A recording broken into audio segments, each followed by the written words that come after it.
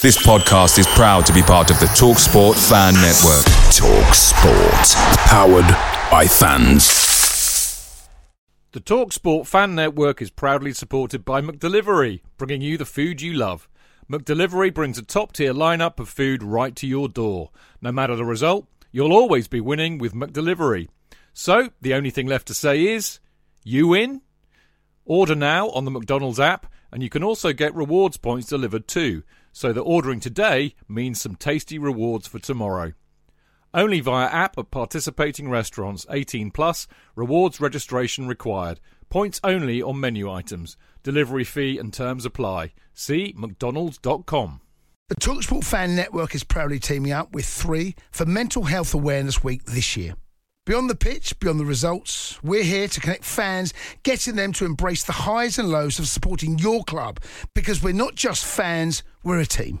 With 2 in 3 football fans having struggled with their mental health, we understand that life off the pitch can present its own challenges. That's why we're committed to ensuring you have the tools to stay connected with your friends and fellow supporters. Take a moment to connect with your mates. A simple text or an open conversation can make a world of difference. And if they don't respond right away, don't hesitate to follow up. Let's all take a moment to talk more than football.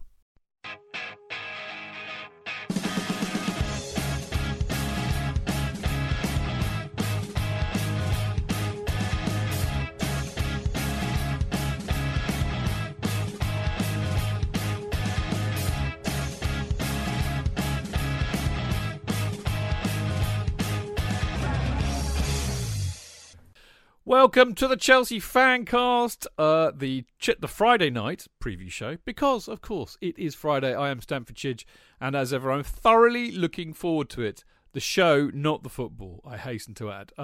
And to aid and abet me, my co-conspirator, Mr. Jonathan Kidd. Ahar.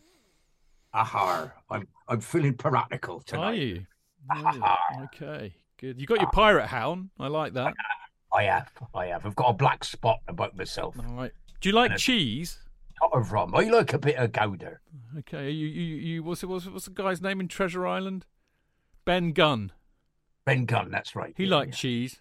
He did like cheese. Yeah. Mind you, Ricky Carvalho was scared of cheese. Which kind of cheese was that? Well, I don't know. Don't you remember Sheridan Bird's hilarious The Michael Ballack Diaries? Poor Ricky C. He is scared of cheese. They're the funniest things ever written, ever. And we know him. He's a friend of ours. How about that? Good. Yes, he is.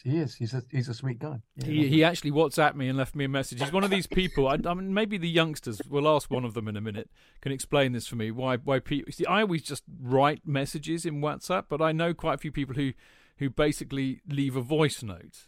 And Sheridan is one such. And he wanted to know, and he said, "This is off the record. I'm not going to tell anybody." But he said, "What do you think about what's going on?" And I said, "It's an omni-shambles of a clusterfuck." And he said, "Oh dear." That was his response. Anyway, enough of my woes. JK, who have we got on the show tonight? Just to say briefly before I introduce the reprobates who you've managed. It's all right. I've done my bit. I'll just go to sleep for a few minutes and then you can do it then. Reprobates you've rounded up from the street. I don't know how these people get on the show, but there they are. I forgot what I was going to say because I used far too many R's in that sentence. Anyway, one's Tony Clough and the other's Adam Newson. You know, what more do you want? 2 stars. No, shut up. I don't want anything more than that. That's made my evening complete. Let them get on with it, particularly Adam, who's great. Yeah, good to see you both. Good to see you both. Tony, how are you? Yeah, very good. Yeah, it's good. Good to be on. I like my Fridays doing this. You were the highlight of my weekend last week. Yes. Well, we were enjoying ourselves in the were. pub, weren't we? Even though you couldn't really drink, it was still great company and great fun, and there was that sort of sinking feeling that we got when we decided we had to go to the ground. We knew, didn't we? We just knew. You just, yeah, do you know? Actually, that's not true, mate. Because I remember saying, fairly upbeat. Yeah, we're all fairly upbeat and positive in the pub. Weren't we? Exactly.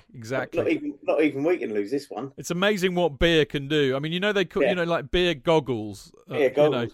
I get beer goggles when I'm in the pub before the game, and I was predicting 4-0 as I left. Yeah.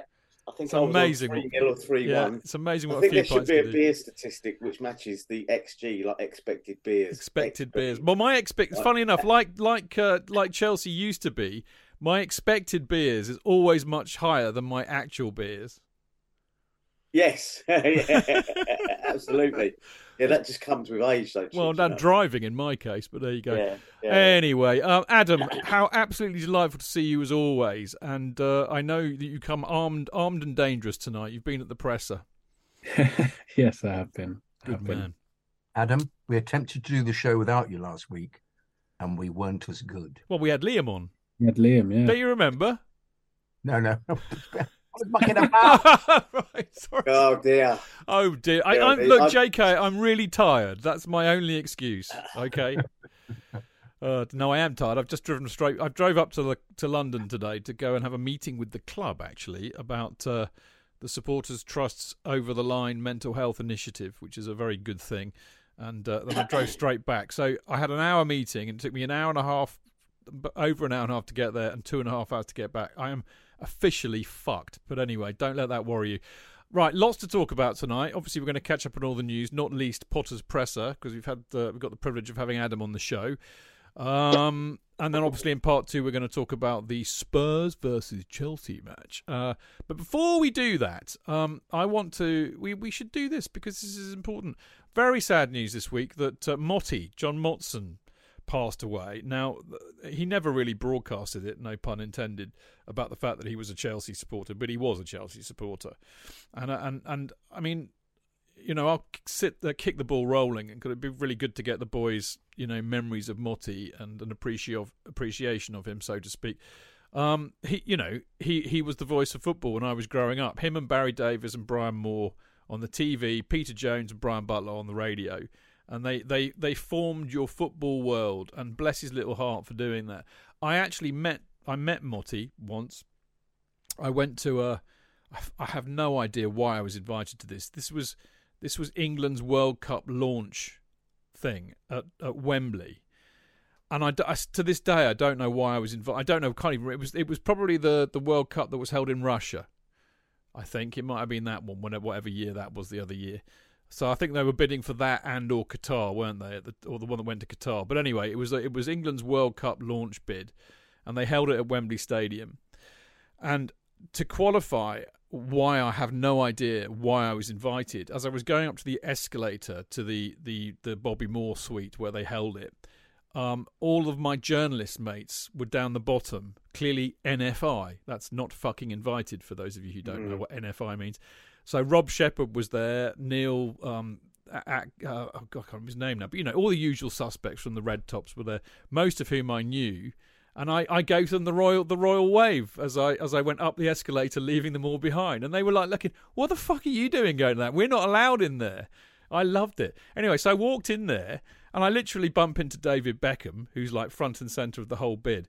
And I sit down, and I end up sitting next to John Motson and Harry Gratian, I think, or somebody like that. Yeah.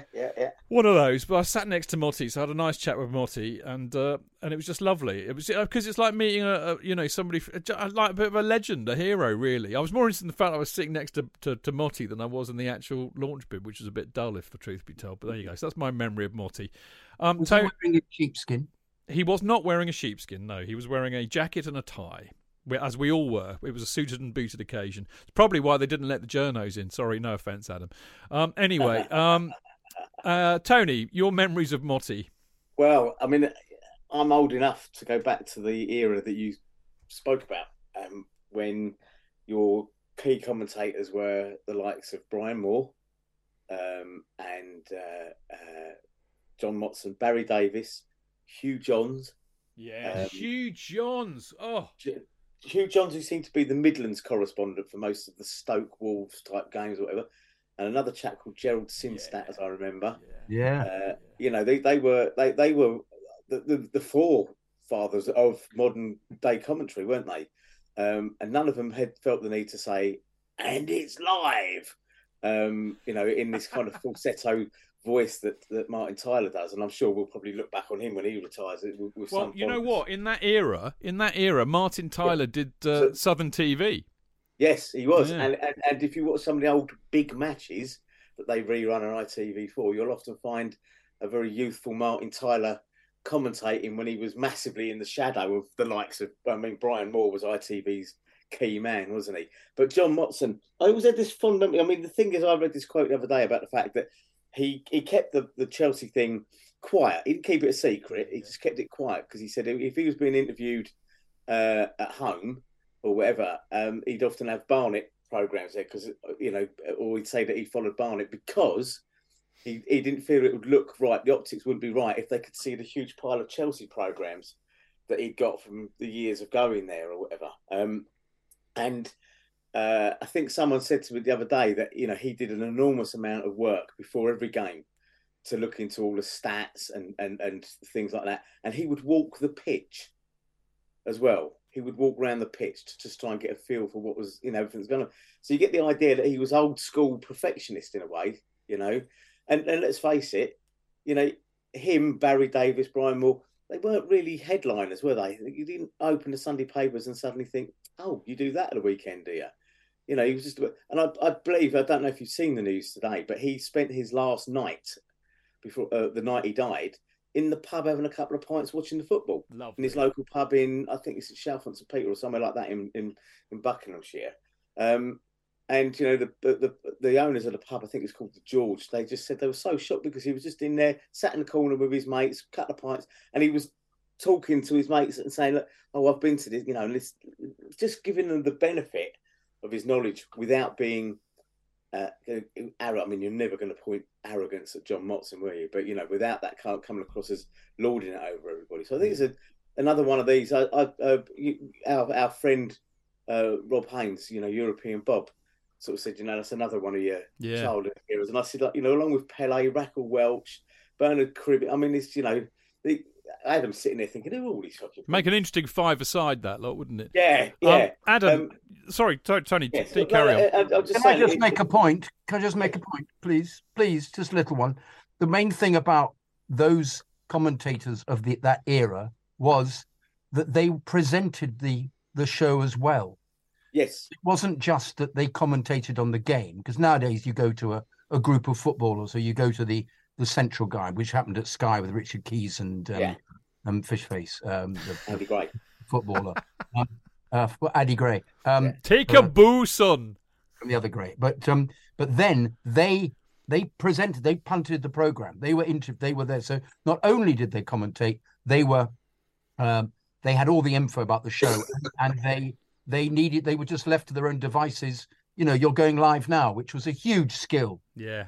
But unbelievably skillful, those guys. All of Hugh Johns, Gerald Jelson's, they were absolutely fantastic. Yeah, definitely. In a period where it was effortless. And that's why they also did all that work, Tony, as you said, because of they needed to, because they're going live and they're talking absolutely off the moment. I'm not making any errors. Fantastic stuff. I completely take my hat off to them. He was absolutely brilliant.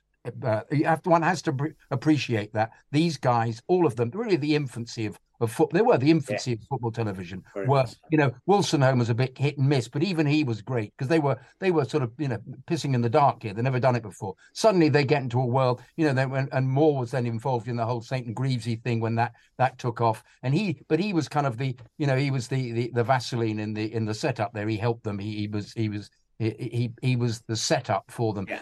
It was all finding out how to make it work. And you absolutely have to take completely, as I say, take your hat off to the brilliance. Motti was brilliant. There we are. Yeah. Sorry, I had to get in and say that. Sorry, Adam. It was passionate. It was lovely, actually. And actually, you're absolutely right, because you and I know really how difficult that is. And it really is. Adam, I know you're a little bit younger than us, just a little bit. Actually, not a lot, to be fair. A lot, yeah. A lot, yeah. Okay, I got to admit it. I've got to wake up and smell the coffee. Any thoughts on Motti and that profession? Because it's not a million miles away from. I mean, you're part of the same family, really. It's football media we're talking about, isn't it?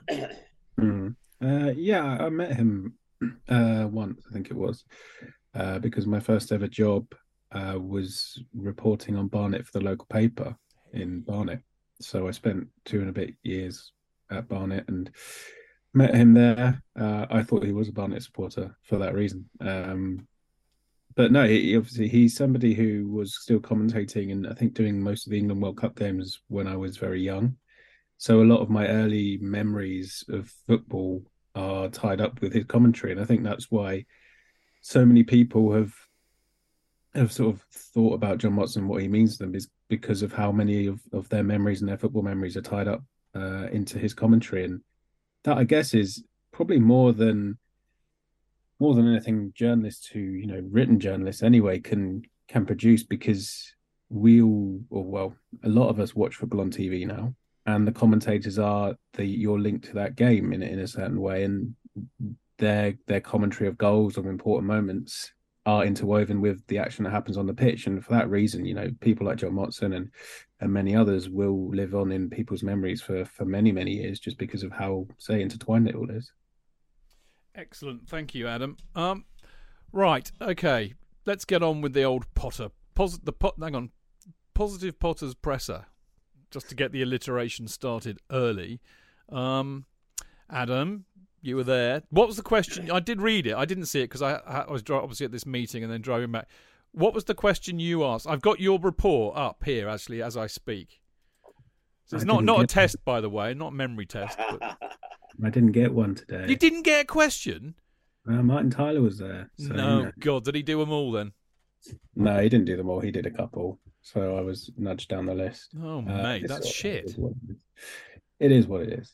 So, okay. I mean, how do you think it went today? Because, I mean, I'm seeing conflicting reports. I've got people steamed up because they think he's dissed Tuchel. I don't actually think that's the case, to be honest. No. And then there are people that are thinking, oh, he showed a bit of passion, a bit of humour, et cetera, et cetera. And as we discussed before we went on there, there's JK who's looking for, what did he say? He said something quite technical. I didn't understand. He's looking for non sequiturs in which to place a gag. Am I right, JK? Oh, Chidge, you found me out. I listened. I was listening to you. I gave you the due respect, and I listened to you. Yes, exactly what I was doing. All right. Okay. So there you go. So Adam, what was the professionals' view? We're just amateurs. What do we know? My view was that Potter was better today because I felt he was a bit more direct in his answers. Usually he hides a little bit behind bland platitudes, to be completely honest, and repeating stock phrases. But I thought today, look, he was asked a lot of different things and he didn't try and swerve any of them. He was quite direct with his responses to them, maybe not as eloquently as JK would have liked him to be, but I thought he answered everything that was put to him very fairly. And I think this is probably the issue that Graham Potter has, is that he does talk honestly, but people see him as using excuses or trying to hide behind reasons as to why Chelsea's form and results aren't where they should be. Whereas sometimes I do just think he's talking openly and trying to explain situations and trying to put context into situations. So the example you brought up there about dissing Tuchel, which he absolutely did not do in the slightest. And I've seen a couple of news organisations have run that, and it's not fair on Potter, to be completely honest, because he was asked a fairly mundane question about how you blend the team together, all these new players coming back from injury, but also keep winning. How difficult is that? And he was giving a bit of a rundown of the season, really, sort of. And he's gone over this before, and I can understand why people are bored of hearing it. But he did mention that he'd spoken to some players this week, and they'd mentioned that pre-season was an absolute shambles, which it was, to be completely honest. I was out there for the US tour, and the results said that. I speaking to people at the tour, it was pretty obvious it was a mess. Tuchel came back and said it was a mess. So all Potter was doing was relaying what he'd been told. And I actually thought, to his credit, he actually went out of his way to not have a go at Thomas Tuchel, because he was asked, what are the reasons? What are the reasons that pre-season was a shambles? And he sort of said, look, I wasn't here. I'm not going to get into it. I wasn't here. All I've been told was it was a mess. And fair play to him, because look, if like we said, Tuchel comes out after pre-season and goes, pre-season was a shambles, and everyone's like, oh, great honesty from Tuchel, love it. Potter says it and it's, he's deflecting, he's trying to put attention on and it's not that. And it's because the results aren't where they should be, that everyone wants to just jump on every little thing he says. And I do feel a certain level of sympathy for him, because I don't think people are necessarily always being fair with him now, because they are so agitated, frustrated, angry, whatever about results. It's completely blinding them to every single thing he says being the worst thing he said since the last press conference. Since the last worst thing he said. Yes. In a way. I mean, did we get any useful information out of it? I mean, I think the main takeaway I got was that everybody's fit apart from Pulisic and Kante, but they're actually going to be training with the squad next week. Yeah, that's probably the biggest talking point in terms of actual news. Kante was always hoped be early March. If he's rejoining team training next week, then you'd probably say maybe Borussia Dortmund at home. I mean, probably. The thing is with Kante, you want him back for that game, of course you do, but you don't want to bring him back too early. You still have to be really careful with him. And credit to Chelsea's medical team, who have come under a fair amount of stick this season. They have taken it very, very cautiously with Kante, because they want him to be able to come back this time and stay fit. Yeah. They don't want him to be back for 2-3 weeks, have a setback. So they've tried their best to really take this as cautiously as they can. And yeah, back in team training next week. Pulisic back in training next week. No Aspi for this weekend because of the concussion protocols, which is the absolutely correct thing to be doing. And then who knows? I'd love to see Kante back for Dortmund. Whether or not it will be able to maybe he won't be able to start, or if he's on the bench, we'll see. But just having him back would be fantastic, because it's remarkable that he's played less than 2 games for Chelsea this season. Crazy, isn't it? JK, you wanted to pop in?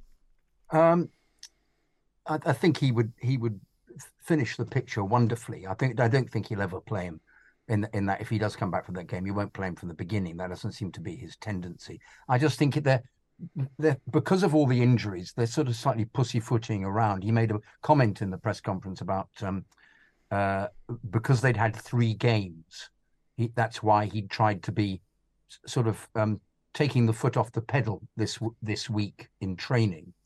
Now, I sort of get that, but at the same time, with Chelsea, that's the norm. So I was slightly, I don't know, just worried about that. It just my fear with it all is that he's in the dark a bit, and he's just wandering around trying to find answers. And what I didn't like in the bit of the press conference that I was a party to was how once again he trotted out. I just really wish somebody would just speak to him. The press guy would speak to him. Do not make the same excuses every press conference that you've had the injuries, you've had the World Cup, can even mention the Newcastle game again. But it is what it is, JK. Hey, that's funny enough. That's what he said. And he also, having said we had all these injuries, he said, however, we must now talk about not the past, but the future. It's the next game. And I thought, well, then what the fuck have you just done talking about all these past games and the injuries? So come on, try to actually analyze what you're saying. I do find it an enormous problem that our manager does not have clarity of thought. I really do. It really offends me, because I don't think he's capable then of having the same thought in relation to what's going on the pitch. I really think that's important. I really think it's the more I see him. I mean, I felt sorry for him, because he actually said about, once again in the first half, there are 3 things. I've been having some problems with. Yes, you get problems with mental health and your family. He said, but it is what it is, he said. And clearly, I got the impression that he was affected by this pressure that he's under. Actually, what he did say is, "You lot don't care," as in the press. Really? Fuck. He said, "I've had this." He did say that within that. You lot don't care, yeah, so you don't care, exactly. He said that as part of it. Yeah, but it was the same thing. He did say that bit about, I'm under this pressure. Yes. My mental health is suffering, but it is, and you just get on. And I actually felt sorry for him. Now, I really felt sorry for him, but I just wish that he would. It's all very well you saying that. God, that sounds terribly legal. It's all very well you saying, but it's you saying that for avoidance of doubt that he was more honest. But I just wish he would stop using this. Every single press conference he talks about the injuries, the unprecedented situation with the club, and I just we've had it. We've had that. Let's get somewhere else. Let's talk about why the team aren't scoring. And when asked why the team aren't scoring and what they've done in training, he was specifically asked what done in training. He talked about we had some positive conversations. No, I want to know that you spent an hour hitting the ball in the net, Graham. I want to know about that. I want to see you constantly shooting at goal and not Kovacic in the pre-game hitting the ball over the bar and laughing about it. I don't want to see that. I can't stand it. I want to hear that, yes, we spend a lot of time volleying the ball expertly into the net, rather than we had some positive conversations. He did say, to be fair, and I'm not sitting here. Yeah. I've not come to defend Potter, but to bury him. Isn't it? That's that wonderful Noel Coward quote, isn't it? I've not come to bury St Edmunds, isn't it? Oh yeah, but yes, what you mean, mother. It's the Shakespeare. I always preferred Bugger Bogner, really, but there you go. That was George the Fifth, wasn't it? I think it might have been. But anyway, Potter the First said that he had been working on some things, with the strikers in terms of goal scoring and all the rest of it, but he didn't want to tell anybody or the press boys what it was because it would give Spurs an advantage, didn't he, Adam? He did. Yeah, and we were having this conversation before we sort of went live, but Graham Potter cannot finish the chances for players. That is ultimately the player's responsibility.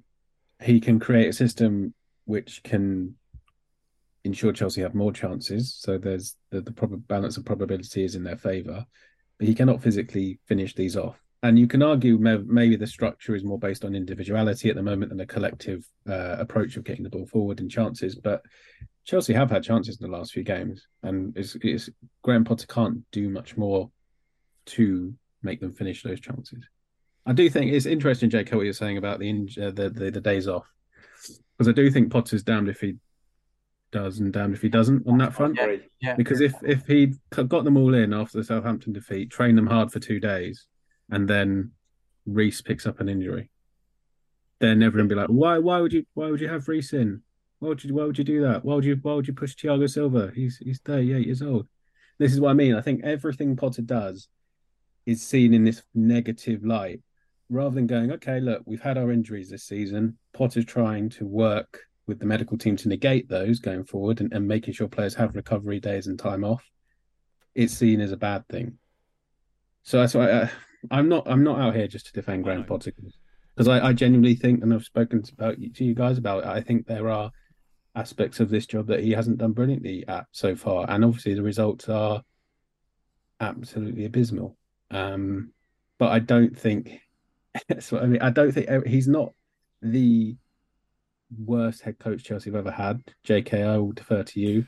Hands up, all those who think it was Danny Blanchflower. Or Jeff Hurst. Well, I think because Jeff Hurst had us up the top before it all went tits up. Danny Blanchflower was rubbish from day one. He had the players training without a football, don't you remember? That's what he used to do himself. I'd say Avram Grant, but I don't think he really had much to do with any of it anyway. And he just handed it over to JT, didn't he? That was good management, actually, to be honest. I mean, seriously, I actually think, you know what? Fair play to Average Grant. He thought, who knows more about getting the best out of these players than me? Oh, I know, JT. I'll tell you what, I'll just sit back and pretend to be the manager, and they got to a bloody Champions League final, so he's clearly not as stupid as he looked. Baron Greenback, but there you go. Key to management is delegation. Absolutely. It's knowing when you're out your depth, isn't it? And I fear that that's the problem with Potter. Here we go. Here's a few questions for you boys. Tony, we haven't heard from you for a while. Are you waiting for Ricardo still? No. That was my wife and daughter coming back in. And then we've got someone delivering a moped tonight. Is that for you? No, it's a surprise birthday present for one of our friends' boys. I hope they're not listening to the show, mate. I cleared some space in the garage so I could have some space in my garage, and the minute I cleared space in the garage, Helen finds something to put in there temporarily to store in there. Yeah. And then we have got Ricardo coming, so yes. So there you go. There you go, everybody. Welcome to the lifestyles of the rich and shameless of East Hampshire. Yeah.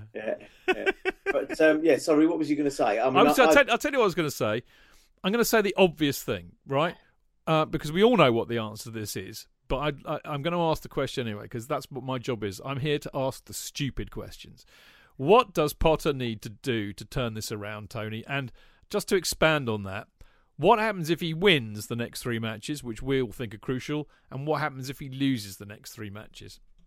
Well, I mean, the answer to that is exactly what he said today, which when he was asked a similar question was he's got to start winning games. Right? That was his answer in the press conference, and I agree. I think I walked out of the ground last Saturday. I was fully on the Potter out bandwagon, hashtagging it all over the place. I only did one post-match CFC observation, I think, because I was just so furious with what I just watched. And the days when it ruined my weekend have long gone. You know, that's one of the beauties of being a legacy fan and having seen all the bad and all the good that, you know, no longer bollocks is my weekend up. But having calmed down and looked at it rationally, and the club aren't going to get rid of him, so there's no point in even thinking, you know, that's the case. A lot of it is on the players. At the end of the day, you know, these players know where the goal is. They know when they get a clear shooting opportunity. They know that if the keeper saves it, he might spill it to somebody else, and yet they still refuse to do it. And it pisses me right off when I see players dancing around like fucking show ponies in a dressage competition on the edge of the box, looking for an extra fucking pass to someone who isn't there. Yeah, put some fucking leather behind it. Have it, as Peter Kay's advert used to say. And I'm just sick and tired of it. I mean, there's all this lovely bollocks going on about this lovely tippy-tappy, ticky-tacker football. And sometimes just fucking stick the boot behind the ball. You know, sometimes old football was good because it was exciting and great to watch. And people scored goals who weren't expected to score goals because they weren't scared to have a shot. Ronnie Radford. Well, they weren't worried about whether their stats would be affected. Yeah. You know, when Oxford come out with all their post-match bollocks or whatever. So I think there was a little bit of that there. It's frustrating to watch. And I think Potter, he's damned. I agree with Adam. He's damned if he does and damned if he doesn't. If people are just going to look at his press conference and go, well, let's first of all, I'm getting pissed off with all these Twitter idiots giving it, well, you know what, he's had a go at Tuchel. They didn't even mention Tuchel, right? And if you thought he said the pre-season was chaotic, I think was the word he used, or whatever, yeah, he was right. Look at the pressing results that we got, right? Then look at the beginning of the season we had under Tuchel. That football was stultifyingly boring, and we were on the verge of not qualifying out of the Champions League. But we did, because he took over us and got us through that. So it's not all bad. I actually think that if he wins the next 3 games or he loses the next 3 games, nothing changes apart from the fury of the fans. I think if he wins the next 3 games, and I'll go back to the Conte days, right, when we were utterly shit until the Arsenal, actually in the Arsenal game as well, up until half time. Remember when we were 3-0 down? Yeah.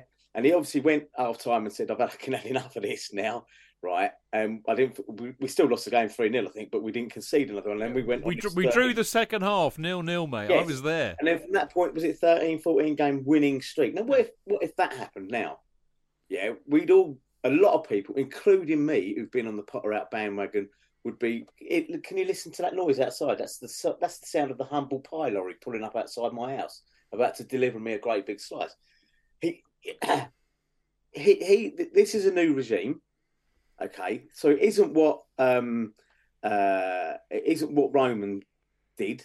They get these people, and I know we're going to talk about the structure of the club later on or whatever. But for me, Potter, we're going to get done on Sunday. Tottenham, I just can't see us turning around a performance like that from last week. I don't see the anger there.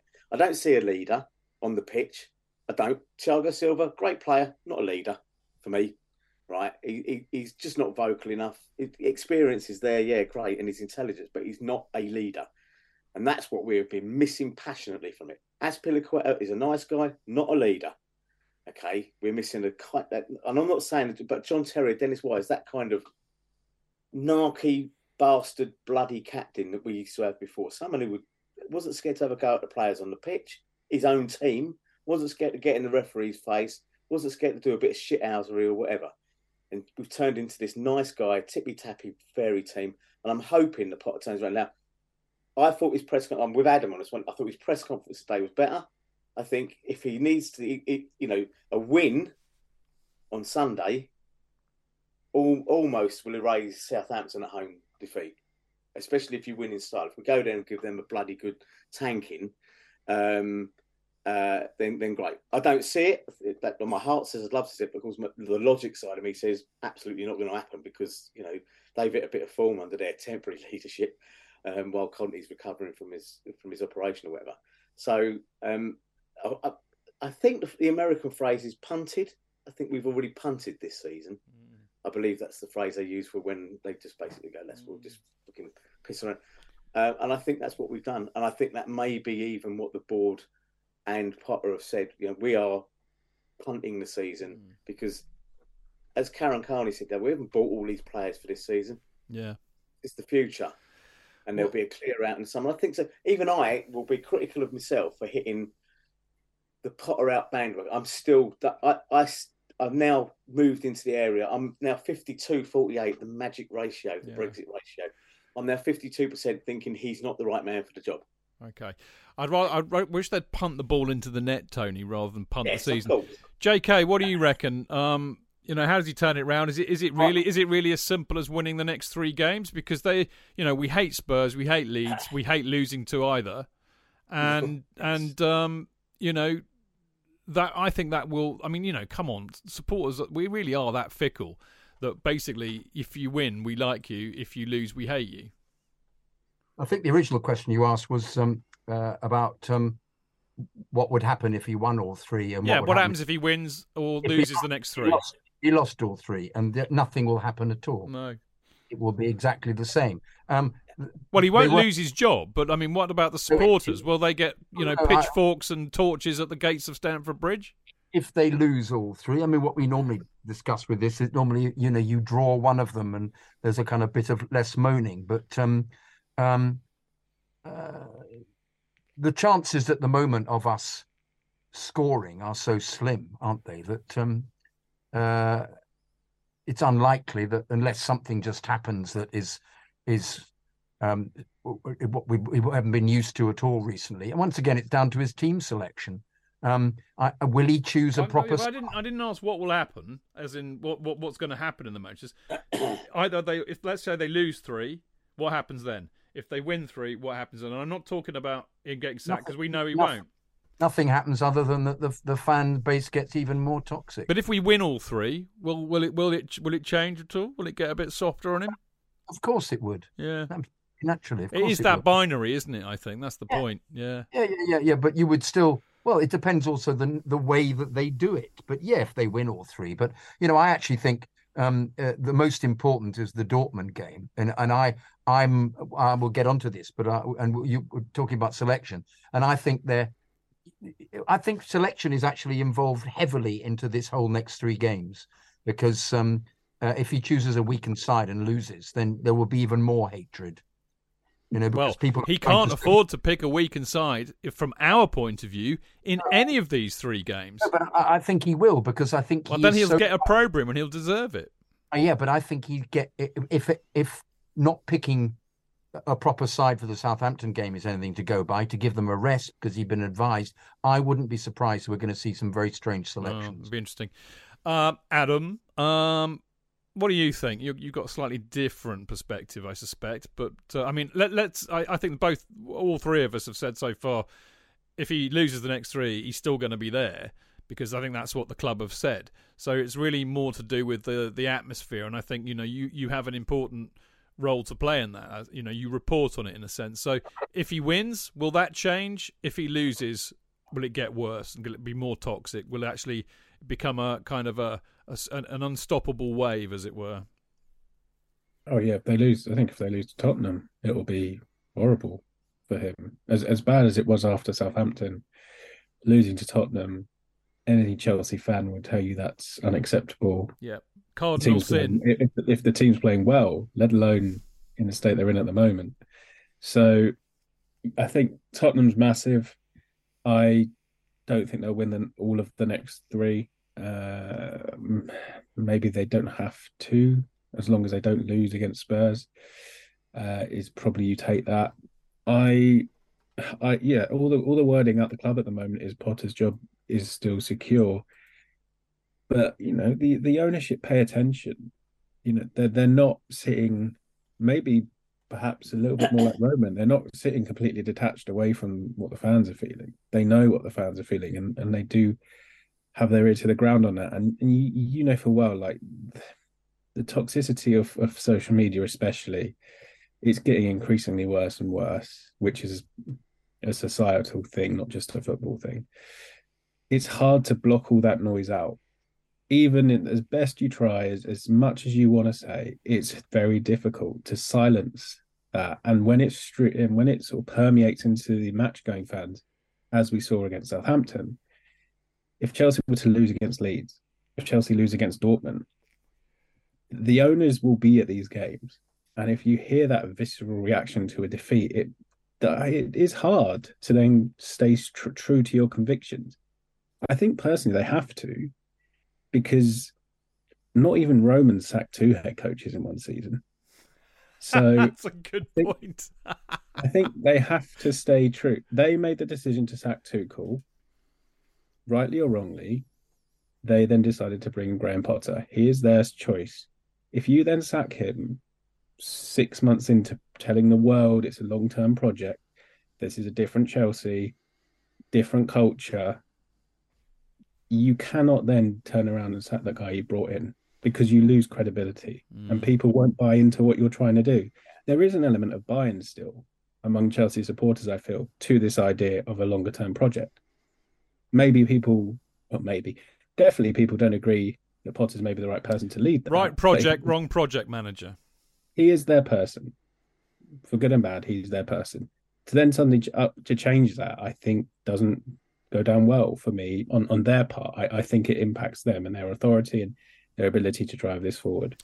So we'll see how the next 3 games go. If Chelsea win them all, things will look a bit better, I'm sure. I think they can't win either way, actually, Adam, because I think it demeans their authority if they keep a manager who ultimately is not going to be the right guy, when many of us have said he's not the right guy, and they just look weak and stubborn and myopic if they don't act. So actually, I think it was you, wasn't it, who said earlier, Potter's damned if he does and if he's damned if he doesn't. I think, the Bowley regime are damned if they do and they're damned if they don't. But I do have to say, it'd be interesting to see if you agree with this. I think they're very culpable for the mess that we're in at the moment. They've chosen to rip it all up and start again. Yeah, I think I read the piece in The Athletic, and I think Liam wrote it and puts it very well, that they have taken the path of most resistance this season. They are trying to they're trying to do a complete revamp of a football club, which would probably take 2 or 3 years if you were doing it to a longer term plan. They've tried to do it in 9 months since the club was put up for sale or sold, sorry. So they're trying to go things at rapid pace. Part of that is because they are ambitious and they want the club to be successful. So they're trying to get it all in place as quickly as they possibly can. Another part of that is obviously now FIFA have sort of intervened, and UEFA, I can't remember which one it is, have intervened with the amortization and have changed that. So there was a notice in January to then go out and do probably more signings than anticipated. So they are trying to do things at a very quick pace, and there are probably going to be missteps along the way because of that. But I don't want to sound like an apologist for them, and I get accused of being a PR person for everybody. So but never us. But never us, Adam. You're never accused of being a PR apologist for us. I think it's about time you started, mate. I'm sorry, but they've got excuse me. They've got the recruitment structure they wanted now. That's in place. They're doing a lot of work to improve the training ground. They're going to work on the stadium. We know that. The team they put a lot of money into. Yes, it's not where they want it to be, and there'll be more change in the summer, more players coming in, more players going out, but they're working towards that. They are being proactive in trying to get the club into the shape that they feel it needs to be in. Are they getting it all right? No. Do they have the right intentions? I still think yes. Cool. JK? On this route, which I agree with you completely, I think they're going to take, and they are taking, I think we're going to see people leave the club who we have affection for, and who aren't working at the moment within this setup, within the environment, and will carry on and have excellent careers elsewhere. I just think that's inevitable. I think there are some who aren't just, it isn't happening for them within this environment. And I think Beeson is one of them. And I think there's a coincidence that not only has he come upon his worst spell of form, I think due to being possibly playing too much football, but I think he's struggling knowing where on earth he's playing. I think the example of him playing the other day against Saints on the left and then suddenly striker and not really having any, it didn't help Mudryk, and Mudryk didn't help him, and it not working at all for him, I thought was indicative of his looking a very lost soul. And I think there'll be some collateral damage with some of the players. I fear that you're right, and it'll be a lot of the academy boys that are, going to be the ones that suffer. And I mean, the most annoying thing about, I mean, obviously that, as Chelsea supporters, we're so, we grew up with wanting people to come through the youth and all the rest of it. But of course, there's a massively huge business case for selling them too, because you make such a ton of profit by doing so. So I fear for that. That, Jonathan, is, I think, a topic we need to really do, but do it justice to. So I'm afraid we can't really tonight, but it's a very good point. Right, we're going to go for a break in a sec. Before we do, my usual plug for a couple of things that are dear to my heart. The first is we've got another Chelsea Fancast and the Troubadour Presents gig coming up. An afternoon with Paul Canas-Canaval, one of our absolute favourite ex-players. He's been on the show more times than any other ex-player. So we're honoured to have Paul come along and talk to us on March the 5th, Sunday, March the 5th, at the Troubadour Club, which is in Old Brompton Road. Tickets are £20, plus a couple of quid booking fee, I think, and you can get them from ticketweb.uk. Doors will open at 2:30. We'll get going about 3. We'll be looking back at the Leeds game, which happens the day before, and then there'll be a live Q&A with Paul, and you can have a chat with him, meet him, and if it's anything like the one we had with Cundy, we all sloped off to the pub next door afterwards and carried it on. So they really are good fun. You haven't made it yet, have you, Tony? No, I haven't, and it's a long way for you, to be fair. Yeah, I'm not sure that I'll be coming to that one, but you never know. I mean, it's the day before I go on my holidays, so I think not, mate. I think my missus might be standing there with a. I think she'd be coming after me with a pitchtalk if. Yes, and a rolling pin to insert in me somewhere. Yeah, so there we go. Adam, I don't know if you've made it along to any of these, have you? Yes, you're most welcome. I might even put you on the guest list. Usually busy though, aren't I, post-match? Well, it's a day after the match. Although, of course, annoyingly, it clashes with the Conti Cup final. Right. So you might be on duty at that. I'm not sure yet. Okay. Well, you're most welcome to come along. If you do want to, let me know. I wouldn't. I mean, I'll say that you can come in as press. All right. We'll see that, yeah. You can be on JK's personal guest list, which is usually larger than the capacity of the venue, which is only about 50 people, really. What? He can be my personal assistant. He can, can't he? He can transcribe everything that you say. Anyway. You say no, I probably can't. Brilliant. You're most welcome anyway, Adam. As are all of you who are listening. We'd love to see as many of you as we can. A lot of the fan casters are usually there, so it's a lovely time to meet people that we haven't met before, have a few drinks with them. They are great fun. Now, the second thing that's close to my heart, of course, is the big Stamford Bridge Sleep Out, which is on Saturday, March the 25th.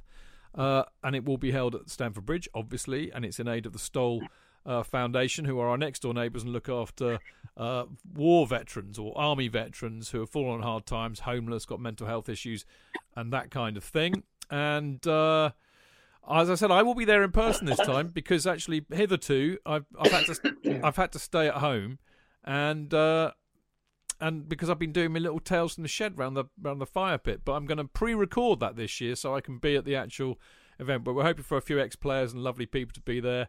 So there we go. I'm looking forward to that. Now, obviously, I'd love you to sponsor me. If you want to do that, go to justgiving.com /David Chidgey 1, I believe. But it's I've pinned it on my Twitter feed and stuff like that. And there is already a whole swathe of you who've been incredibly lovely and have donated already. And the roll of honour so far is Tony Skian, David Lotzer, Carol Hope, Philip, Daryl Middleditch, Trey Bertelson, Pierre, Chad Harris, Brian Justman and Benji, all of whom are absolute fucking legends. So thank you. I've not worked out how to actually thank people personally on Just Giving, so I'm going to have to rely on this medium to do so. But I will add you to the roll of honour if you sponsor me. But thank you, you lot. You're absolutely lovely. I'm very humbled by your support and your generosity. So there you go. Right, we will be back in a minute to preview the Spurs versus Chelsea game. When you follow a big team like Chelsea, one of the most frustrating things is not being able to get a ticket for the match, especially when it's away and not live on TV in the UK. What can you do? Get updates from your mates? Follow online commentary? Listen to the radio? Let's face it, it's not the same as actually watching the match live, is it? NordVPN have the solution to every football supporter's matchday problems when they can't watch the match live. NordVPN allows us to watch any match, even if it's not on live TV here. With just one click, they switch your virtual location to a country which is showing the match, and they act as your cyber bodyguard whilst online, protecting your personal data and sensitive info like card details and passwords. It's only the price of a cup of coffee per month, and you can use your account across 6 devices. It's a bargain. To get the best discount off your NordVPN plan, go to nordvpn.com/Chelsea Fancast. There's no risk with Nord's 30-day money-back guarantee, and you'll help support the Chelsea Fancast. The link is in the podcast episode description box. Away days are great, but there's nothing quite like playing at home. The same goes for McDonald's. Maximise your home ground advantage with McDelivery. You in? Order now on the McDonald's app. At participating restaurants, 18 plus, serving times, delivery fee and terms apply. See mcdonalds.com.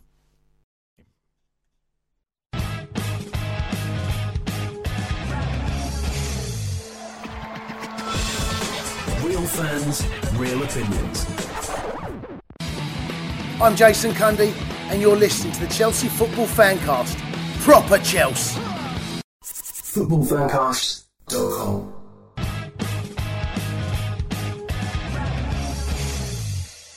Welcome back to the Chelsea Fancast, the Friday night preview show with me, Stamford Chidge, and him down there, Mr.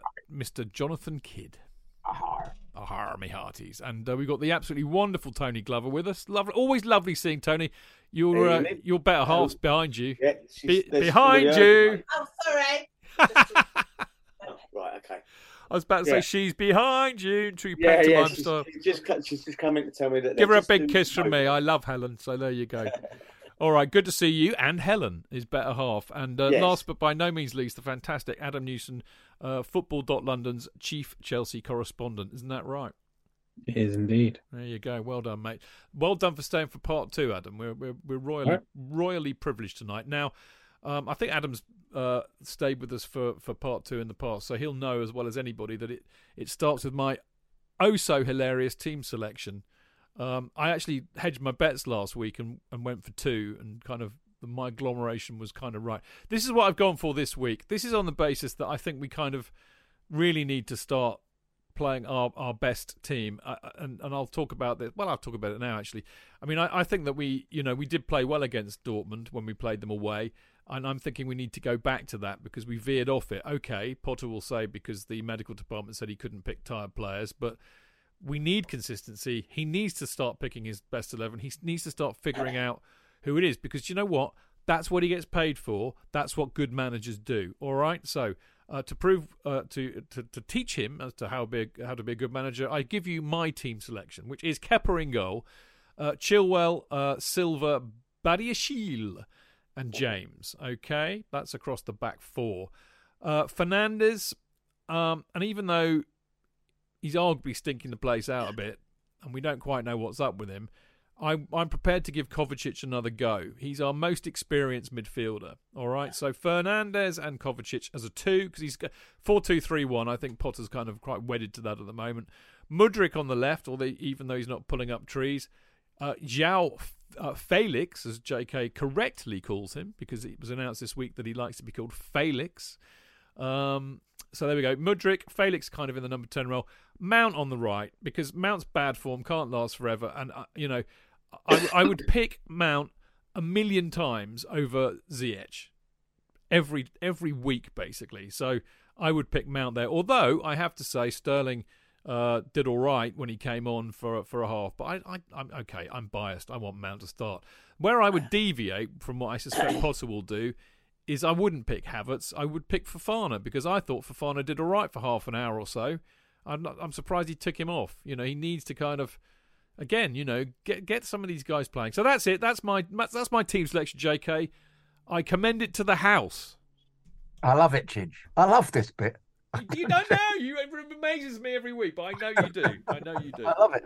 I love looking at the little players. It reminds me of Sabutio. I used to get cut programs up and stick all the names on the Sabutio figures and in the boxes, paint them blue and white. Oh God, I was such a fan. But an era of Barry Bridges and Terry Venables. No, he won't play Mount. He'll play Sterling. I thought Sterling came on and was excellent. Was quicker than I can remember. I don't know what. It was almost as if he needed the time off. Looked really, really dangerous. Very, very good. Looked very good indeed.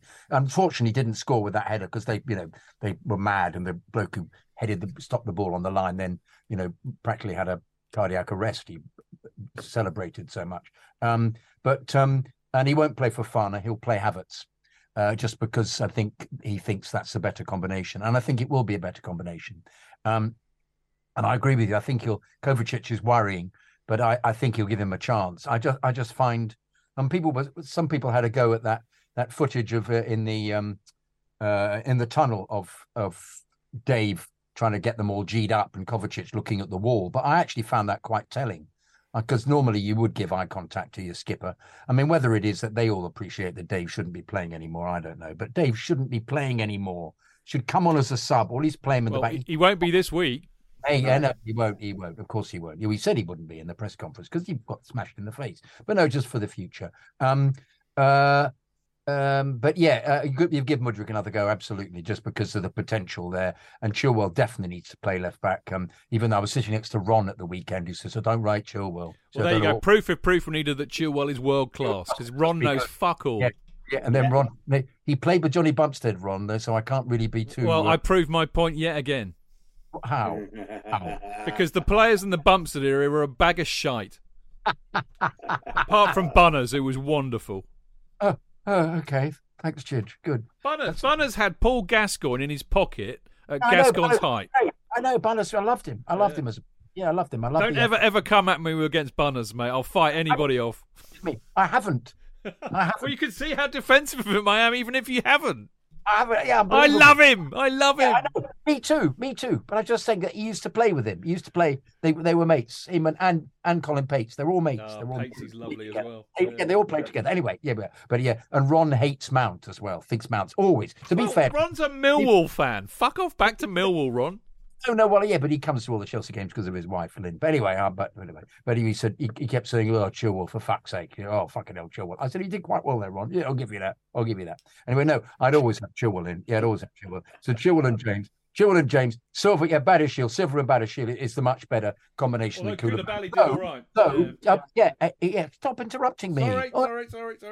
Oh, bloody hell! But yes, Koulibaly played very well, but Badiashile needed, I felt, to be led by Silva a bit more. But Koulibaly last two games has been very good. I still don't think that means that he's going to play instead. He was still lucky not to get sent off against Southampton. He was. He's a red card waiting to happen, isn't he? All the time, Koulibaly. There's something about the speed is too much for him. But yeah, the one player I'd say is a problem here. The two players are, I'd say, Mount and Fofana, Mount and Kovacic. I would disagree with. Possibly Gallagher may play. I don't know. I get the impression Gallagher's out of favour, which is such a shame because I love him to pieces, but I'm not sure he fits in this environment. Mount needs to get his act together, and I don't think he'll play Sterling, and I don't think he'll play Fofana because he didn't do enough in that Southampton game, to make me feel that he contributes, and I think he'll play Havertz from the beginning. That's what I would say. Okay, well, I'll tell you another reason why, for me, Chilwell, James, Kovacic and Mount have to start is because Mount and James in particular know how important this match is to Chelsea supporters, that you have to beat Spurs. They grew up with that. They know it. Kovacic has been here long enough to get that too, and Chilwell is English, so he'll get how important it is to beat your main rivals. Does the manager care about that? Probably not, mate, which is a worry for me. But these players do, so that's why I would have him in there, because every time he plays Spurs is a battle. because they'll try and kick us, and we need to stand up and front up to that. And I think those players get that. I think a lot of the new players won't. But anyway, I like what you had to say, and actually, as always, you spoke far more. See, I pick from the heart, and you come back with the head. I like that. Tony, what do you say? Well, I think he will play Havertz instead of Mount. Mudryk, I'm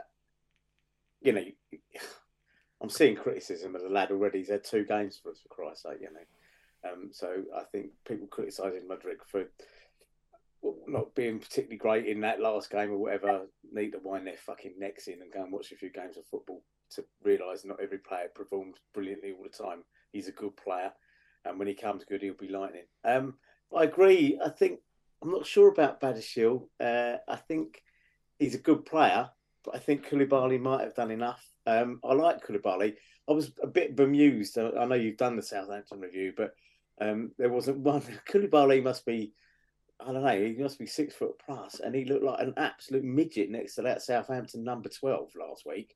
If anybody doesn't know, Southampton's number 12, I can't remember his name, but I mean, honestly, he was 3 times the height of me, right? So, he was, Chilwell just looked like a little 5-year-old next to him. He was just, it was so funny to watch him going, and he made a couple of touches as Southampton, and he was pretty good. So for the rest of the game, all you could hear from all the people around me was, he's got a good touch for a big lad, and So I think he'll play Koulibaly. I think he'll play, and you couldn't slag me down to this, but I think Fofana won't start because I think that Aubameyang will. Right, I'm getting grief on Mixler here. Michael Gibbon, yes, you. Yeah. For someone who complains about Mount being played out of position as often as you do, this is the 2nd week in a row you've chosen Mount at right wing, Chidge. You're all over the place on this one. Michael, dear boy. It's not me who sets them up as 4-2-3-1. That's Potter, mate. I would set him up as 4-3-3 so that you could play Mount as a number 8, which is his proper position, as he keeps telling everybody, including Graham Potter. But given that Potter will pick 4-2-3-1, in my humble opinion, and as I said a minute ago, I want people like Mount playing on Sunday because they know what it's like to play against Tottenham and how important it is to beat them. I will. Okay, I admit being hypocritical in playing him out of position, but sometimes the needs of the many outweigh the needs of the one, and this one in particular. I hope that is a reasonable defence of my decision, Michael. Anyway, good to have you in there. Adam, bring some sense and decorum to it. Yeah, I think that's the back 4. To be honest, I would go with Badiashile. Looks far better alongside Silva. His recovery pace, I think, is also quite important alongside Silva, which I don't think Koulibaly quite has. I would quite like to see Zakaria play if he's fit enough, because I actually think he would complement Fernandes really well. Whether or not he's fit enough is another question. I mean, he's been training for about 10 days to 2 weeks, so he might be. And obviously Kovacic isn't playing that well. I would quite like to see that. Whether or not it will happen, I'm not sure. I agree with Mudryk. I agree with Felix. I would play Sterling at right wing. I thought, as JK said, what I think probably stood out for me, and actually wrote about it this week, I quite like the fact that he was signed by Tuchel, and I remember Tuchel telling us this in America, to be the leader of the attack. He's the experienced guy. He's won Premier League titles, X, Y, and Z. And I actually thought when he came on last week, he took a lot of responsibility. He was asking for the ball, even when he was marked. He was trying to turn and make things happen. And that's the Sterling that we all want to see more of. So I would definitely go with him on the right. And yeah, I would go with Kai Havertz up front. Why? I thought Chelsea looked better as a structure with Havertz on the pitch in that second half against Southampton. I thought collectively they worked better. I agree with you, Chidge. I thought Fofana had some nice moments. There's an element of unpredictability in his all-around game, which I think is quite nice. But I actually think it's probably better harnessed off the bench when Chelsea need a goal rather than leading the line. And for his faults, and look, we know Havertz isn't a number 9 really. We know he isn't a goal scorer. I did think once he came on against Southampton, the team as a whole looked more like they knew what they were doing. So I would go with him, and I wouldn't play Mason. And I understand the logic, what you're saying, Chidge, and I get it. You do want those players in that team because they get it. And Mount was very good, if memory serves, against Tottenham at Stamford Bridge. Yeah. But his form isn't where it needs to be, I think, to start. And I don't really think starting him consistently when his form is where it is at the moment is actually helping him. Yeah. To be fair, we've been saying for the last few weeks he needs to be taken out of the firing line. So, Michael, you're right. I'm being horribly hypocritical here. I take it all back because I still stand by that, actually. But I'm swaying myself, as it were, because I just think it's really important, to have players who get what it's about, not just playing against Tottenham, but beating Tottenham. As we said earlier on, I won't revisit this too much, but right now Potter needs to get the supporters on side, and I'm not saying that he'll be forgiven everything if he beats Spurs, but my God, it'll go a long way to helping. Hammering Spurs on. For God's sake, Adam, we've been watching Chelsea for many, many, many, many years. There are players completely unworthy of it who have become cult heroes for scoring against Spurs. Giuliano Belletti, to name but one. Many others too. Marcos, Shevchenko. That's why he's behind me here. Yeah, but Shevchenko, dog shit for Chelsea, scored a Wells against Tottenham and everything was forgiven. Gallus, I know he went a bit doolally in the end, but that last minute winner he scored against Spurs got us loving him. It really, really matters. So if Potter wants to get the fans a little bit more on side, beating Spurs is going to help. Losing is disastrous for him personally, I think, because the toxicity will ramp up. Anyway, here's a question. Of course. Yeah. I don't know when JK loves when I plug my work. I wrote about a piece yesterday on this point, actually, that I think Potter really does have to dial into this and understand the strength of feeling, I guess, between Chelsea and Tottenham and why it's so important. And then within this piece, I kind of framed it as, you go back to Frank Lampard's time at Chelsea as head coach. The abiding memory is of him celebrating in front of the away fans at Tottenham. The big last incident with Tuchel was him getting aggy with Antonio Conte against Tottenham. It does matter. And I really do think if he can understand that and buy into it and try and harness it, it will do him a lot of good. Because, as you say, beating Tottenham, it's the first of a very long road for him to forge an emotional connection with supporters that he hasn't been able to do. So I think it's so important that he understands that and uses it to Chelsea's advantage on Sunday. The joy of beating them at the Emirates on Sunday would be absolutely phenomenal. It'd be quite unbelievable considering they play at White Hart Lane. So sorry, they play at White Hart Lane. What do they call that stadium, though? What do they call it? They call it Tottenham Hotspur Stadium. The Toilet Bowl. Yeah, anyway, I'll start again. I'm so not editing that out. The joy of beating that team at the London Stadium on Saturday. That's West Ham, mate. I know. It's a joke. Goodness sake. Was it? All right, sorry. The joy of beating them at the Orient Stadium. Oh, shit, yeah. The joy of beating them at the Tottenham Hotspur White Hart Lane Stadium, just up the road from Bruce Grove, the station I should probably be getting out at on Sunday, will be phenomenal. It will be, if they beat them, it will be heightened because of the fact that we've been so shit recently. Well, it's a lot going down, for this. There is hope, JK. There is hope. And this again is, Potter needs to get his noodle round this as well. This is not a game to throw. It really isn't. This is where sense goes out the window. Spurs have won just 7 of 61 head-to-heads in the Premier League era against Chelsea. So they've won 6 at home and they've won 1 at the Bridge. Drawn 21, lost 33. They've only lost more to Man United. And in they've only won 1 of the last 12 head-to-heads in all competitions. All right? So that's this is what it means. We've only got, at the moment, 1 win from 8 Premier League outings, drawn 4, lost 3. And Potter's got, as we know, the lowest win rate of any Blues manager in the Premier League era, 29.4%. He's even below Ian Porterfield, so we should be calling him Graham Potterfield, as I said many months ago. Last 10 games in all top competitions, we've just scored 4 times. and we're on a 7-match winless run on the road in the Premier League. Failing to win an 8th would be our worst such streak since going 16 without a victory between April 2000 and March 2001, when I think... Hang on a minute, JK. Ranieri or Vialli? My mind's playing tricks with me.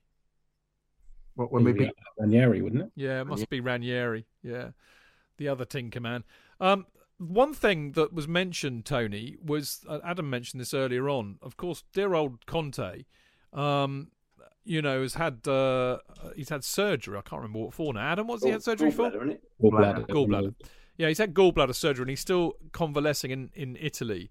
The hilarious thing, I mean, normally I would say, if Conte's on the touchline, that's not good, because he'll be well up for it, obviously. But actually, they weren't doing that well when he was here, and Christian Stellini, who's his assistant, has won all 3 games as the man in the dugout when he's been in there. So I'm not sure whether it's good or bad that Conte's not going to be there. What do you reckon, mate?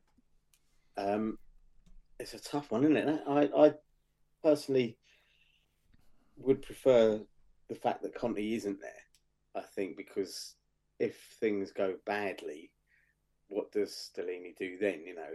That's the metal, isn't it? That's the why Conte gets the big bucks and Stellini's his assistant.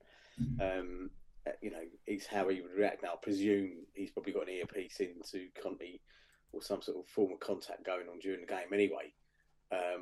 But I'm not sure it makes that much difference in the long run. I'm a big fan of Antonio Conte. I think we treated him pretty shabbily under the old regime, and I think but I don't think Conte has got the rapport with the Spurs fans that he had with our fans, with us. I think that's what's missing when he's there. So perhaps it's just because this is like a break for him or whatever.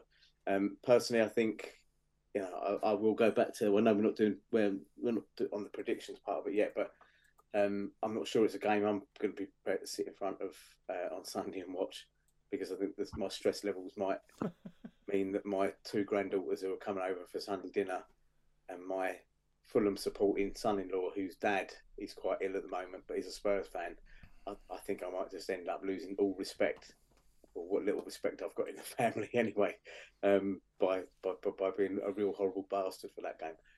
I Stellini, I'll give you honestly, I saw him interviewed after the game on Sunday, which wasn't the greatest game, but when they beat West Ham, I saw him pre-game and post-game, and I've got to be fair, he was pretty impressive the way he conducted him, held himself, as considering maybe this is an Italian thing, that the number 2 and number 3 coaches on the bench are all sort of well versed in answering questions directly. But he did come across very well. He did come across as quite determined. Whether or not it plays into our favour or not, I honestly don't think it makes a difference. Good point. Yeah, that's a very good point. I mean, JK, I think there are many prerequisites for this match other than Chelsea whooping Spurs. But to do so, I think they've got to be bang up for it, absolutely at it from the get-go, not like we started against Southampton. It requires some decent leadership on the pitch. Good luck with that. Finishing, good luck with that. And pressing, which is also, I think, been quite absent from Potter's teams. Would you agree that that's what we need for Sunday? Especially the pressing. He hasn't seemed to have embraced that as a tactic, even though he mentioned it actually in the press conference, how they ought to be doing that. But no, I haven't seen. But I'm afraid I've seen a kind of absence of tactics, other than once again perhaps the second half against Dortmund, and that's because they defended in a low block. When in doubt, defend against Chelsea, and we kept possession and played the ball about rather nicely. But it's so dependent on the, as I said, on what team he picks. I think if he picks somebody, if he decides to rest James for some strange reason, which he, the way that he said he played 2 games in a row for the Southampton game, so we had to give him, the medical staff said we had to give him a rest. Well, who knows what's happening with them all? It's all very well saying they're fit, but if they don't think that they're up to the the rough and tumble of the local derby. I mean, the worst possible thing could happen, of course, was that he gets another injury, and I wouldn't be surprised, actually. Well, I would be surprised, be very surprised, but he may only last a half. I think the Dortmund game is the most important, and I fear that he may not select the top team for tomorrow, for Sunday. I really do. I don't think that. I think that team that we wanted to play, Chidge, which you set up there, I think may not make an appearance, because the Dortmund game is the season.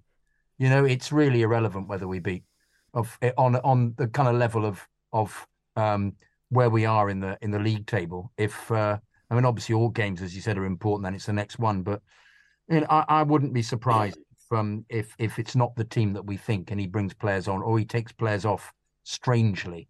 And as I say, that James may only get a half. But let's see. No, they need to be really up for it. And if they play as well as they did in the first 20 minutes against West Ham, then I think Spurs will find it difficult. But then once they scored the goal, because Cucurella gave the ball away, their heads went. So I think it's a very fragile side at the moment. And if Spurs press or score the opening goal, I think it's going to be very difficult for us.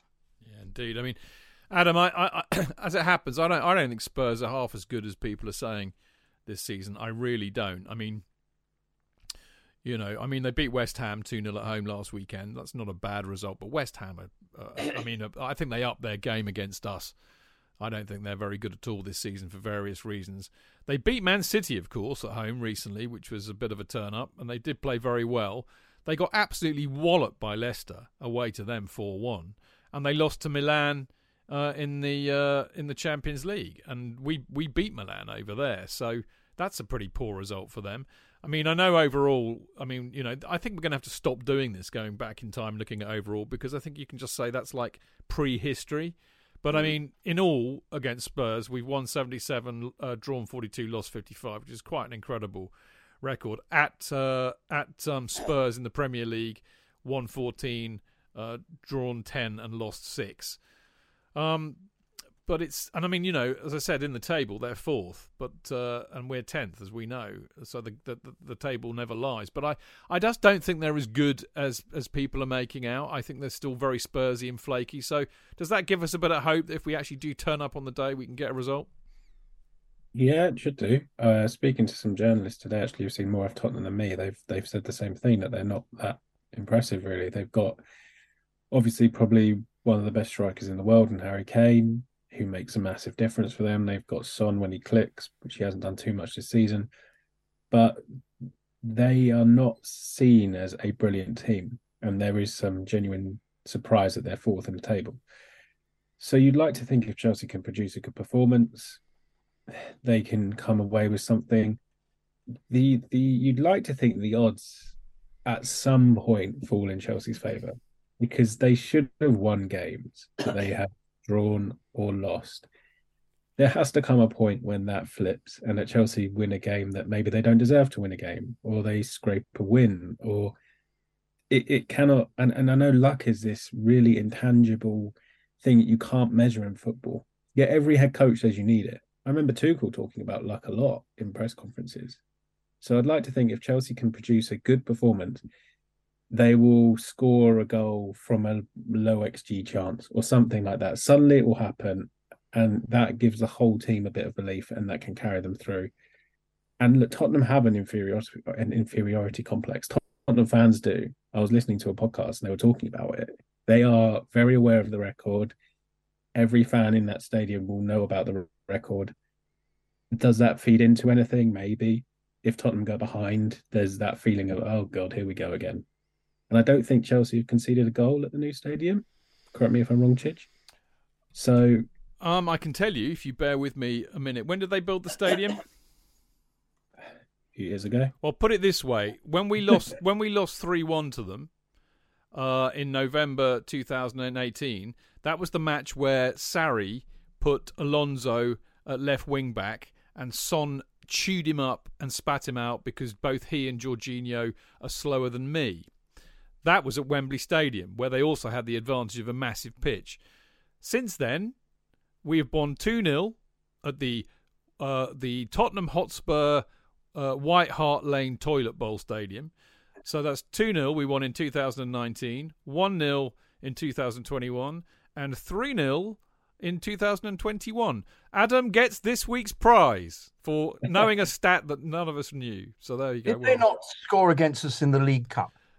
Yeah, but as Mourinho will tell you, the League Cup doesn't count. That was that went to penalties. It was 1-1, wasn't it? Werner scored, I think, and Mount missed a penalty. That might have been at Stamford Bridge. No, I meant the one when we played them away. And when was that? 2 seasons ago? That was last season because Rudiger scored, didn't he? Yeah. So it wasn't the one I thought it was. That wasn't Stamford Bridge. All right, I'm saying Premier League. They haven't scored against Chelsea in the Premier League at their new stadium. I'll settle for that, Adam. I'll settle for that.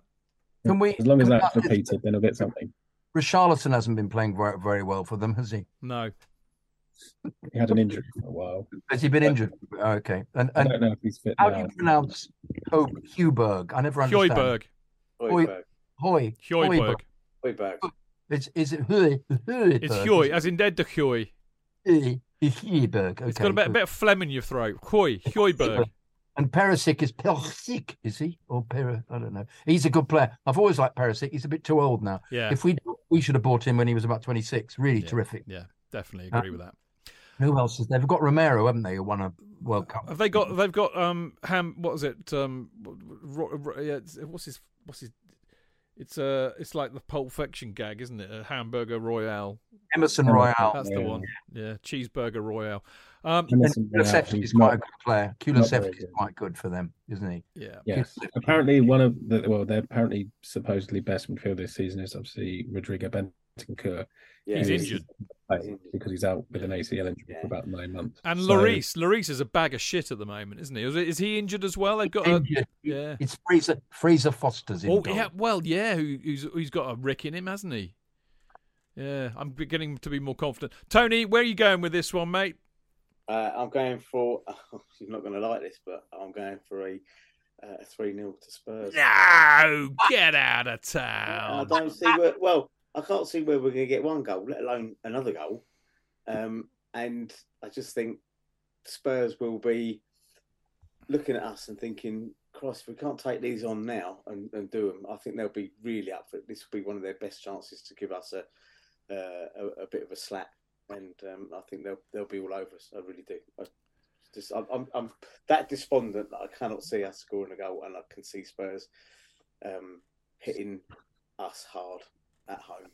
Well, I'm mortally depressed. Adam, cheer me up. Be more positive than Tony. 1-1. 1-1. I see us scoring a goal. Finally, it has to happen. Surely. Well, JK and I sang a song last week saying, "I'll never see a goal again." It does feel like that at the moment. JK, where are you going? I think I sang it, and you. Okay, I did the Burt Backer a bit. I wrote it. You were Dion Warwick, and you sang it. No, I wasn't Dion Warwick. I was Bobby Gentry. Okay, I think you do a better Dion Warwick. Adam has no clue who these people are. Bobby Gentry. No, it's great, very, very attractive girl singer. I thought it was a bloke. I think we should just walk on by, really, shouldn't we? Yeah. Oh, Chidge. Well, JK's giving you the look of love there. Promises is all I can say. Promises. They were all song titles, Adam, just to tell you. I tell you what, you're going on Sunday, aren't you? And? Well, I hope raindrops don't keep falling on your head. Oh, Chidge. Oh, so good. So good indeed. So come on, what's score going to be, JK? I'm with Adam. 1-1. 1-1? 1-1. Well, you know what?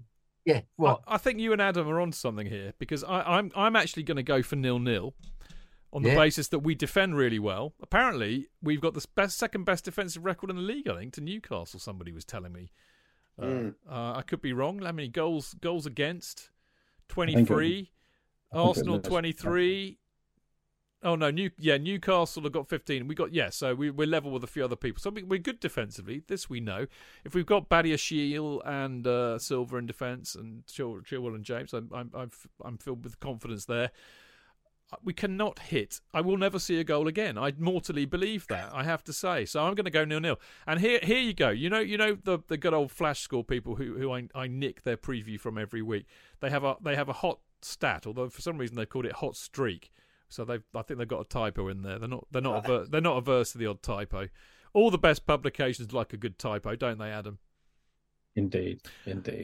Not dig at Football Like London. I was thinking more of the Guardian. Anyway, I think did I snatch victory out of the jaws of defeat there, Tony? Yeah. I do hope so. Anyway, yeah. Tottenham are the only Premier League side yet to draw a home game this season, having won 8 and lost 4. So I think it'll be a draw. 0-0 for me, 1-1 for JK, 1-1 for Adam. Deary me, depressed Tony thinks it's going to be 3-0 to Spurs. Reverse psychology, Tony. That's what it is, mate. That's what it is. In the end, I think I'm doing the old. If I live my life expecting disappointment, I'm never disappointed. There we go. Good defence, as people in my trade would call it. Yeah. All right, let's hope Chelsea have a good defence on Sunday, that's for sure. I have thoroughly enjoyed tonight. Adam, it's great to see you as always. We're very honoured and privileged to have you with us on a Friday evening, so thank you. No worries, thanks for having me. Mr. Glover.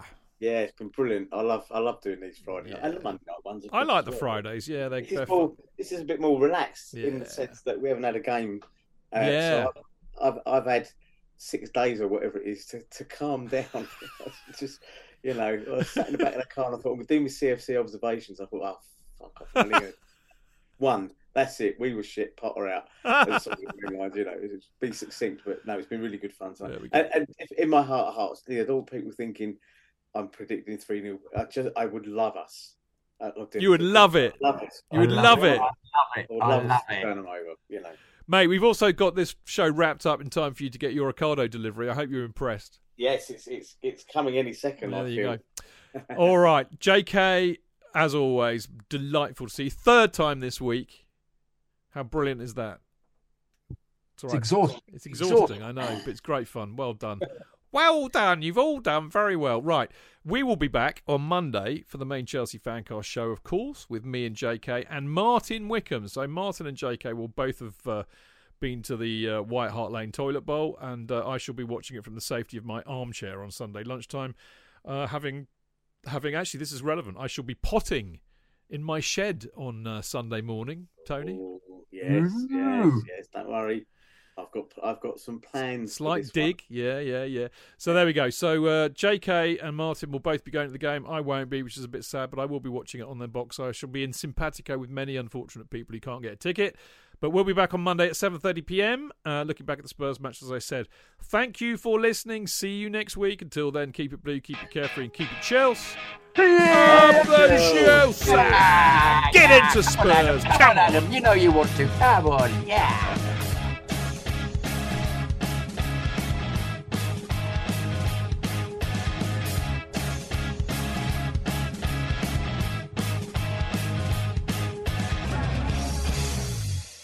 The TalkSport Fan Network is proudly teaming up with 3 for Mental Health Awareness Week this year. Beyond the pitch, beyond the results, we're here to connect fans, getting them to embrace the highs and lows of supporting your club, because we're not just fans, we're a team. With 2 in 3 football fans having struggled with their mental health, we understand that life off the pitch can present its own challenges. That's why we're committed to ensuring you have the tools to stay connected with your friends and fellow supporters. Take a moment to connect with your mates. A simple text or an open conversation can make a world of difference. And if they don't respond right away, don't hesitate to follow up. Let's all take a moment to talk more than football. It's the 90th minute. All your mates around.